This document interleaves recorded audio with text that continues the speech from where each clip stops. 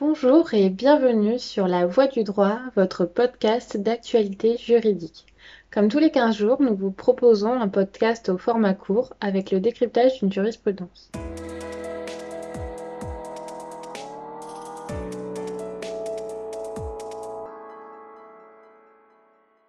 Les relations au travail ne sont pas toujours source de paix. Le comportement d'un salarié, notamment lorsque les propos qu'il tient dégradent l'ambiance, pose l'interrogation sur les limites apportées à sa liberté d'expression. C'est pour un abus dans l'exercice de ce droit fondamental qu'a été licencié pour faute grave un salarié qui, en plus d'échanges d'emails à des collègues considérés comme provoquant un climat conflictuel et une ambiance délétère, tenait des propos inappropriés à l'égard de son supérieur hiérarchique. Il était listé, à titre d'exemple, que dans ses courriels, le salarié employait des termes abrupts tels que le premier bon à tirer, qui n'est ni fait ni à faire. On est dans la vente de produits techniques, pas à la redoute. Ou encore, crois-tu que je puisse traiter ce genre de mail? Et qu'il s'adressait à son supérieur hiérarchique en ces termes. Je ne sais pas comment vous pouvez écrire de tels calembredènes. Vous êtes mal informé. La Cour d'appel, saisie des griefs, valide le licenciement mais requalifie ce dernier en faute simple, constitutive d'une cause réelle et sérieuse, au lieu de la faute grave retenue par l'employeur.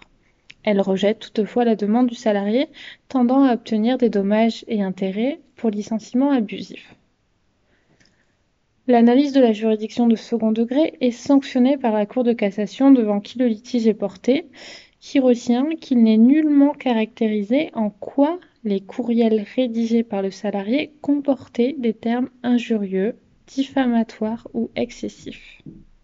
Rappelant le principe posé par l'article L. 1121-1 du Code du travail selon lequel nul ne peut apporter aux droits des personnes et aux libertés individuelles et collectives de restrictions qui ne seraient pas justifiées par la nature de la tâche à accomplir ni proportionnées au but recherché, la Cour précise que seul l'abus de ce droit peut justifier un licenciement pour faute. Or, en l'espèce, l'email apporté pour preuve bien qu'arrogant ne comporte pas de termes injurieux, diffamatoires ou excessifs. Le licenciement pour faute n'est pas justifié et le salarié est fondé à réclamer des dommages et intérêts.